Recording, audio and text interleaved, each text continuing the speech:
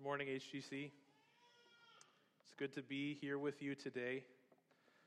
Like Alex just said, this is our final sermon, final week in the book of Jonah. We've been going through intermittently alongside of the Ephesians series that Aaron has been preaching. And throughout the book of Jonah, we've seen this tension, this contrast of who Jonah should be and who he is. He should be this righteous, faithful, obedient prophet.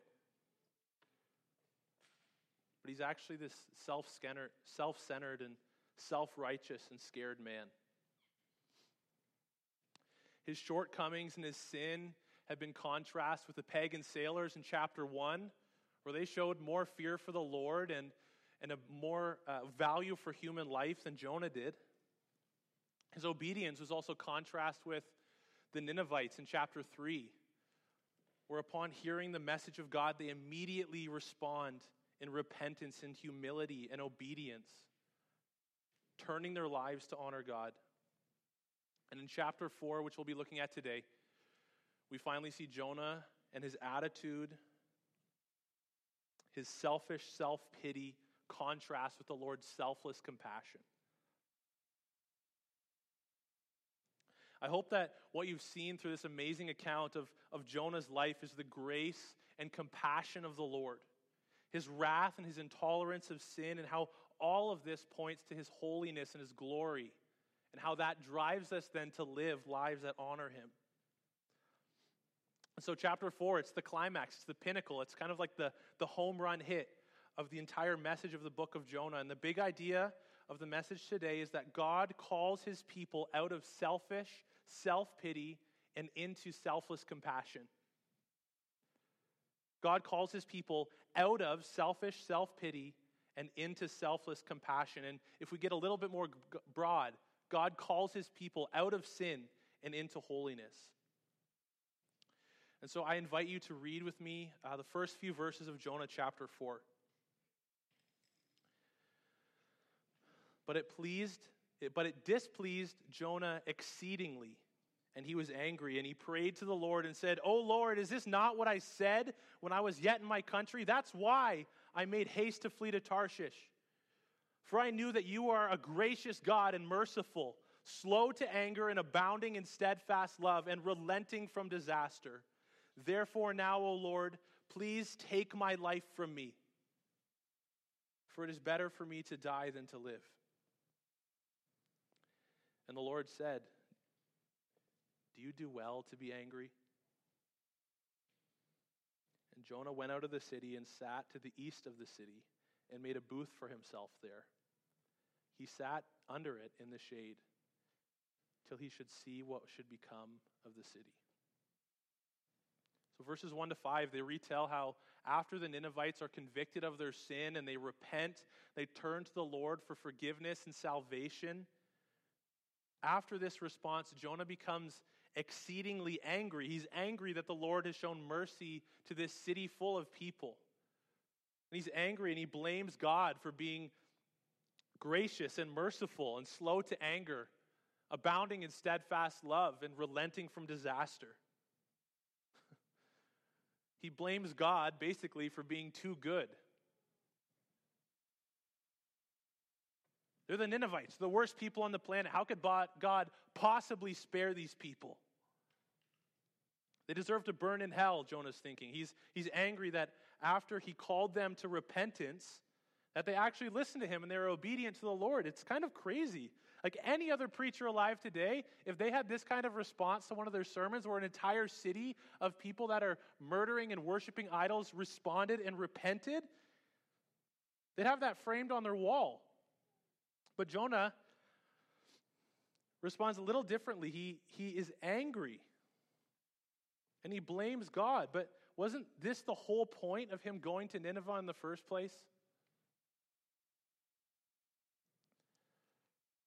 Jonah's exceedingly angry response clues us into the fact that no, this was not his goal of preaching to Nineveh. He wanted them to die, not to repent. And he thought that He got the privilege of being the harbinger of death and doom and gloom. And so what we see in these first 5 verses is that sin turns our focus inward. Sin makes us self-centered, self-righteous, self-seeking, self-pitying people. It's this inward selfish focus that led Jonah to come to a fundamentally different understanding of what his calling was as a prophet of God. Jonah, with this sinful, kind of twisted way of thinking, thought that his job was to just give Nineveh a heads up that they were going to die. Hey, Ninevites, just so you know, God's going to hellfire and brimstone this place in 40 days. Enjoy the rest of your time. He was hard-hearted towards these people, towards the Lord's calling upon his life. And so when he realizes that what God wanted out of Nineveh was repentance, Jonah gets ticked off. His calling was not just to let them know that they were going to die. His calling as a prophet of God was to call the people to repentance, to call them back to this life of holiness and worship of the true and living God. And our calling today, if you're a Christian here, our calling today on a broad level is very much the same as Jonah's was during his lifetime. Now you might say, hold on, Jonah was an Israelite prophet. He lived thousands of years ago. Jesus hadn't come yet. His context was different. Nineveh doesn't even exist anymore. How can we have the same calling? And while it's true that as we read Scripture, we want to be very, very careful that we don't read ourselves into every single text, because we're not Jonah, and we are not the Ninevites, and we're especially not God. But as we read Scripture, we see that Jonah, as a prophet of God, had a command, a calling to fulfill what we saw in chapter 1. He was going to Nineveh. He was supposed to go there and preach against their sin because it was offensive to God. And our command, our calling today as Christians is very much the same. No, we're not supposed to go to Nineveh. We're supposed to go to the people all around us living in sin, who don't even know that they're sinning, and we have to tell them about Jesus, call them to repentance, call them to this life of holiness. And we see this command in many places in Scripture, perhaps most famously at the end of the Gospel of Matthew. Go, therefore, and make disciples of all nations, baptizing them in the name of the Father and of the Son and of the Holy Spirit. Teach them to obey everything I have commanded you. That's our calling, and Jonah had his to preach to the Ninevites. We have our calling to tell everyone we know about Jesus. I feel like I point to this sign every time I preach. We exist to glorify God by showing and sharing the love of Jesus Christ.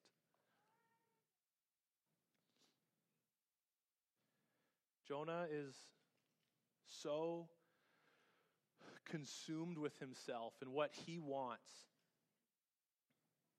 that his actions and attitude don't really make a lot of sense here. As his focus is turned inward by his sin, it's completely destroyed any compassion that he might have had for these people. We see in his response that he's angry that an entire city of people isn't going to die. That's pretty heartless, but that's what happens when sin begins to take a hold of our hearts and our minds. And sin has warped his view of what's good and what's just.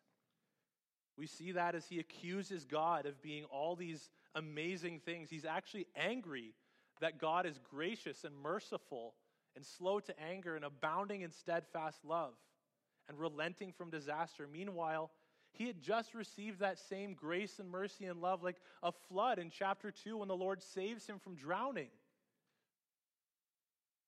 But you know what? I bet that scene in chapter 2 where he gives this amazing prayer of the salvation of the Lord, I bet that's not even on his mind right now, because he's way too consumed with this selfish self-pity to be thinking about anything else other than how he's not getting what he wants. And sin has also warped his sense of why he was created and what it means to live. Look at verse 3 again. Therefore now, O Lord, please take my life from me. for it is better for me to die than to live. This is a stark contrast again to his prayer in chapter 2, where he prays, "When my life was fainting away, I remembered the Lord. Salvation belongs to the Lord." But here, chapter 4, Jonah's so wrapped up in his self-pity, so focused on how terribly things have gone for him, that he gets to a point where he just wants to die. He's suicidal. His view of who God is and his view of what is good are so twisted that he believes it would be better for him to die than to continue living. He has no desire to live in a world where God shows mercy to sinners, where he cannot wrap God up in this neat little box and label him the God of me and nobody else. Jonah cannot, because of his sin, see in any way how life could be better than death. And this is what sin does to us. It warps our minds. It changes how we think. It causes us to focus on ourselves, and when things don't go our own way, we just wallow in this selfish self-pity. What is good is now evil. The literal translation of Jonah being angry there is, "And it was exceedingly evil to Jonah that the Ninevites repented of their sin." God's character is terrible. How could he treat me this way? How could he show mercy to those people? They're sinners, sure. Sure, I'm not perfect, but would you look at them? They're really bad. I don't want to live in a world with them. Actually, you know what? I don't want to live at all.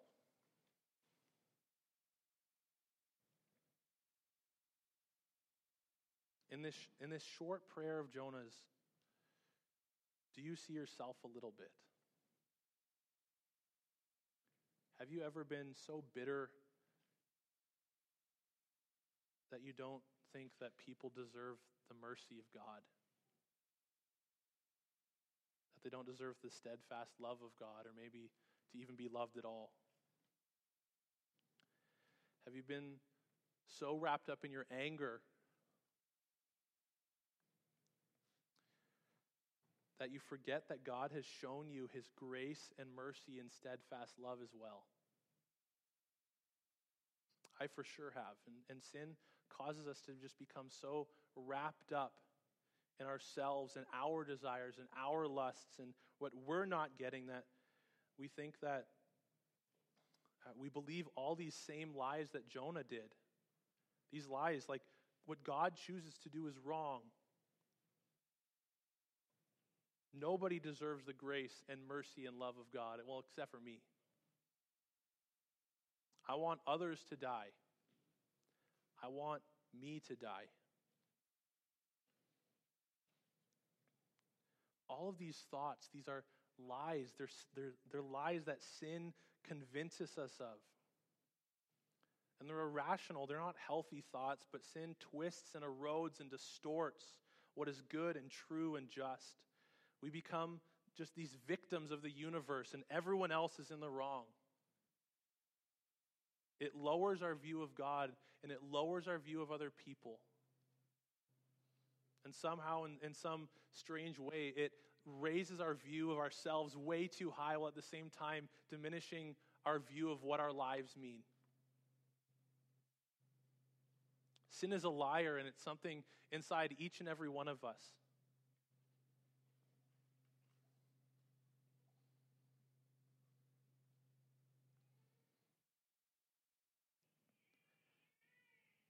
And the Lord said,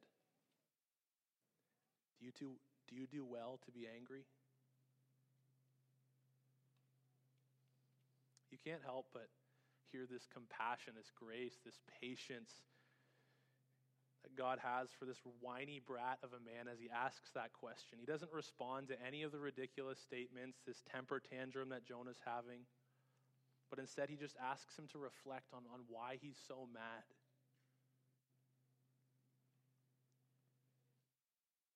Unfortunately, another thing that sin does to us is it causes us to be terrible listeners, and causes us to be terrible at questioning our own motives. And so in verse 5, we see Jonah basically ignores the Lord's question, and he goes up and finds a nice spot, still kind of hopeful that somehow he'll get a front row seat to this destruction of Nineveh. And so in verse 6, this is where God decides that he's going to teach Jonah a lesson, because somehow he hasn't learned it yet. And verse 6 to 8 says, "Now the Lord God appointed a plant and made it to come up over Jonah, that it might be a shade over his head to save him from his discomfort. So Jonah was exceedingly glad because of the plant. But when dawn came up the next day, God appointed a worm that attacked the plant so it withered. And when the sun rose, God appointed a scorching east wind, and the sun beat down on the head of Jonah so that he was faint. And he asked that he might die and said, 'It is better for me to die than to live.'" Verses 6 to 8. And verses 6 to 11 show us that while sin turns our focus inward, God turns our focus upward and outward. So verse 6, God causes this plant to grow, to give Jonah some shade. And look at what it says at Jonah's reaction. So Jonah was exceedingly glad because of the plant. That's the exact same terminology used to describe his anger in verse 1. Nineveh receiving mercy makes him exceedingly angry, but himself receiving mercy makes him exceedingly glad. In verse 7, God sends this worm to destroy the plant. And the sun begins to beat down on his head. And again, Jonah immediately cycles back into, "It's better for me to die than to live." And as soon as things begin to not go his way, he wants to die. This is not a mentally or emotionally or spiritually healthy person.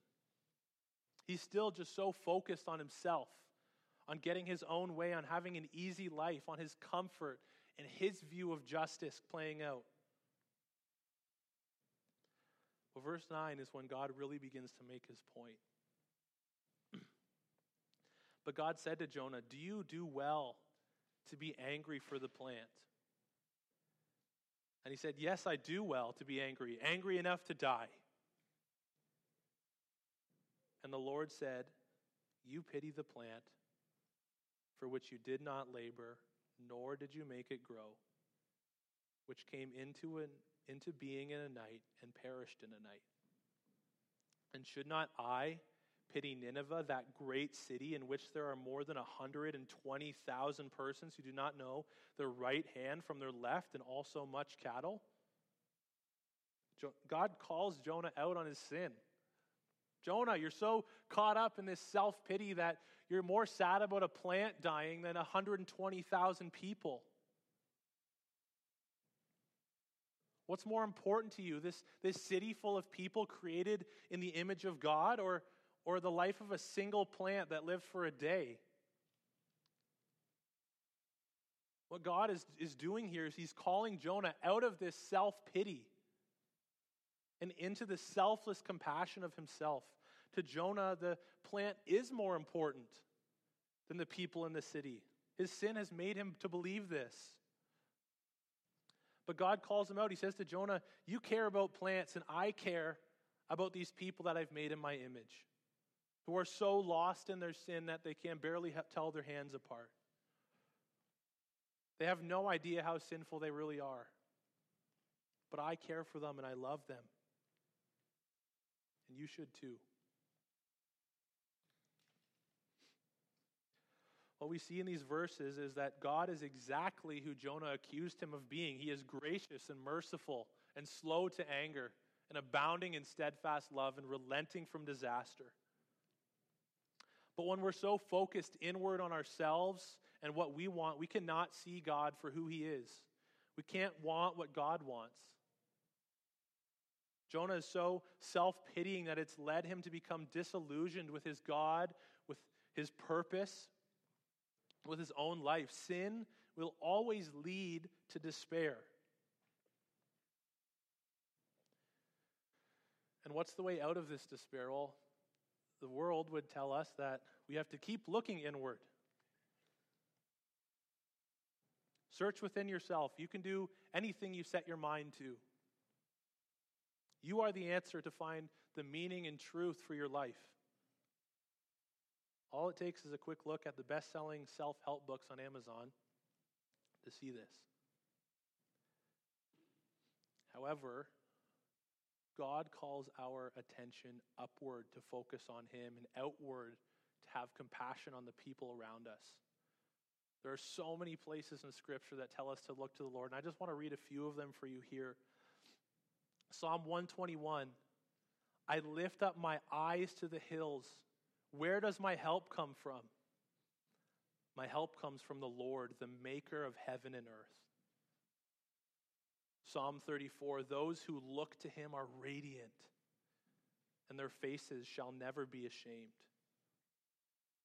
2 Corinthians 3:18, and we all with unveiled face, beholding the glory of the Lord, are being transformed into that same image from one degree of glory to another. And maybe my favorite, Hebrews 12, let us lay aside every weight and sin which clings so closely, and let us run with endurance the race set before us, looking to Jesus, the founder and perfecter of our faith. When our attention is pulled away from ourselves and onto the Lord, that is when we begin to find a way out of this despair and sin and self-pity. That's when we begin to become the people that God wants us to be. Because God calls His people out of selfish self-pity and into selfless compassion. When we look upward, we see the perfect example, the perfect picture of what grace and mercy are. We see what it means to be slow to anger and abounding in steadfast love. And this leads us to compassion. Would you look again at verse 10 and 11? And the Lord said, you pity the plant for which you did not labor, nor did you make it grow, which came into being in a night and perished in a night. And should not I pity Nineveh, that great city in which there are more than 120,000 persons who do not know their right hand from their left, and also much cattle? In other words, when you're so wrapped up in your sinful self-pity, you have more compassion, more sorrow on a plant dying because it gives you something. It gives you comfort and ease. The plant gives you what you want, but you have zero compassion on other people created in the image of God. But God calls us to look upward. Look at my example. I have compassion on these people. I love them despite their sin and wickedness. Why should I not have compassion on them?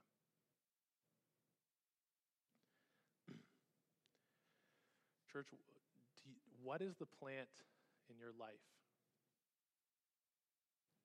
Is there anything in your heart that you value way too much because it gives you something that you enjoy?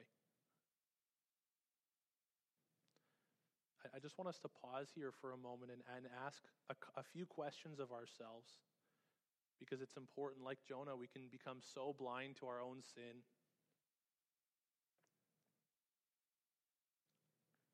I'm just going to ask these questions, and I'd ask you to reflect on them as I read them for you.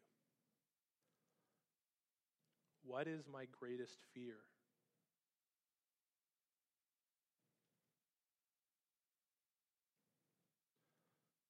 What makes me angry?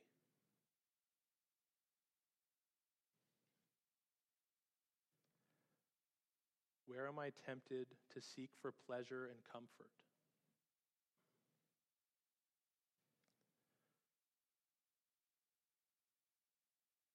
Who do I desire approval from?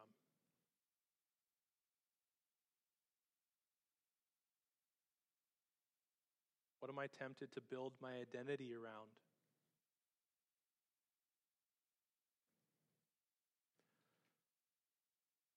What do I care about way too much?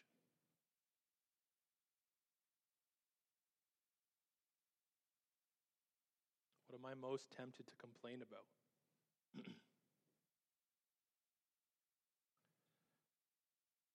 The answers to these questions can help us to discern what plants we may have in our life, what things we want so much that we're sent into despair and disillusionment and depression if we can't have them.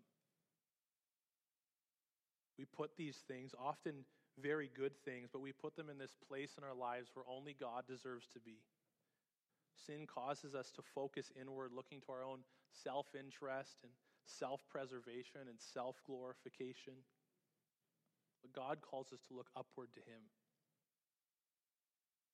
And only after we look upward and see his mercy and grace and his love and compassion upon the world are we able to have that same selfless compassion to everyone around us. It's this very compassion that drove Jesus, the Son of God, to come to earth as a man. He was the King of the universe. But he came to earth, he humbled himself to live this perfect life, surrounded by imperfect people, and allow those same imperfect people to crucify him in order to pay the price of sin. The sin of the Ninevites was paid for on that cross. The sin of Jonah was paid for on that cross. And the sins of you and I were paid for on that cross. Every sin you ever committed or ever will commit was paid for by the all-sufficient power of the blood of Jesus. 1 John 2:2 says, he is the propitiation for our sins, and not only for ours, but also for the sins of the whole world. He did this because he loves you, and we've heard it over and over again as Aaron has preached through Ephesians. I'm going to read this verse again for us. It was the scriptural assurance of forgiveness this morning, and this was not planned. But God, being rich in mercy, because of the great love with which he loved us, even when we were dead in our trespasses, has made us alive together with Christ. For by grace you have been saved. And he raised us up with him and seated us with him in the heavenly places in Christ Jesus, so that in the coming ages he might show the immeasurable riches of his grace and kindness towards us in Christ Jesus. The compassion that God has for you and for me is so immense that he died in order to make a way for us to be with him, worshiping him forever in the new heavens and earth.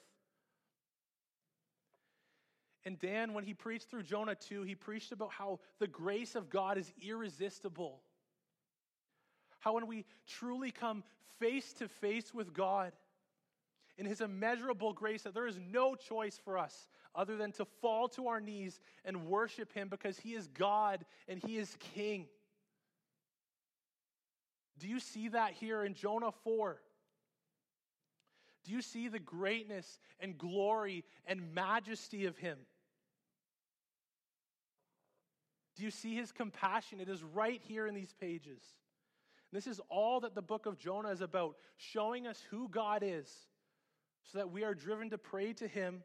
"O Lord, I know that you are a gracious God and merciful, slow to anger and abounding in steadfast love and relenting from disaster. Therefore, O Lord, please give me life. For it is far better for me to live for you than to die for myself.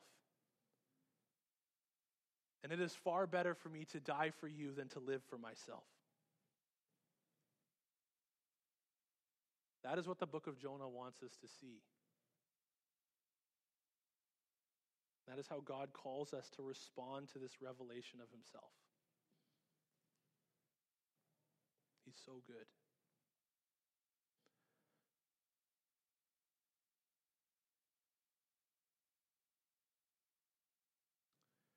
I think perhaps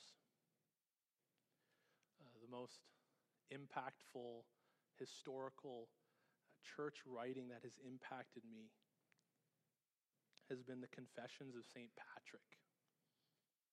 Patrick was born in what's now Great Britain in the 5th century. And at age 16, he was kidnapped by pirates and taken to Ireland as a slave. And he was enslaved for 6 years before he escaped and went back to England. But as a free man, he decided to become a missionary, and he actually went back to Ireland. He's credited as the founder of Christianity in Ireland. His legacy is massive. And we celebrate his life by drinking beer and wearing green. But do you know what drives a person to return to a country where they were enslaved and kidnapped, to return there and preach the gospel of Jesus Christ to them? Do you know what drives a person to do that? It's looking to Jesus. It's experiencing that same compassion. Just listen to this quote from his Confessions. But this I know for certain, that before I was brought low, I was like a stone lying deep in the mud. Then he who is powerful came and in his mercy pulled me out and lifted me up and placed me on the very top of the wall. And he who is powerful came and in his mercy pulled me out and lifted me up and placed me on the very top of the wall. He who is powerful comes in his mercy to each one of us. Will we respond by focusing on ourselves and self-pity, or will we respond by looking up to him, beholding his grace and mercy and love and glory, and living a life driven by gospel compassion for others?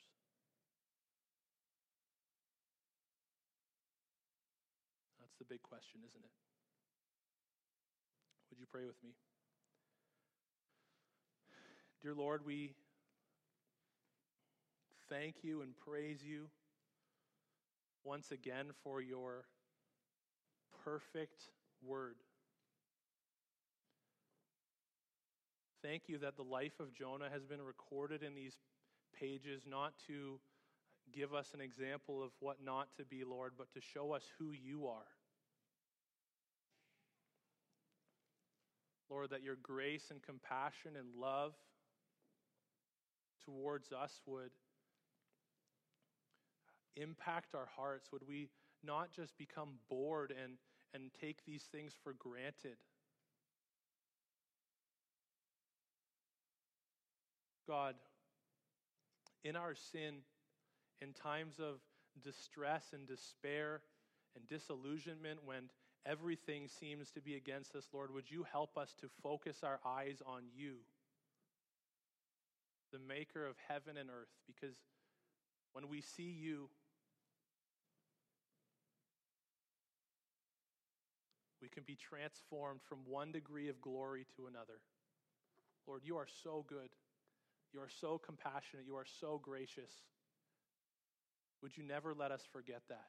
And in the mighty, powerful name of Jesus Christ, we pray. Amen.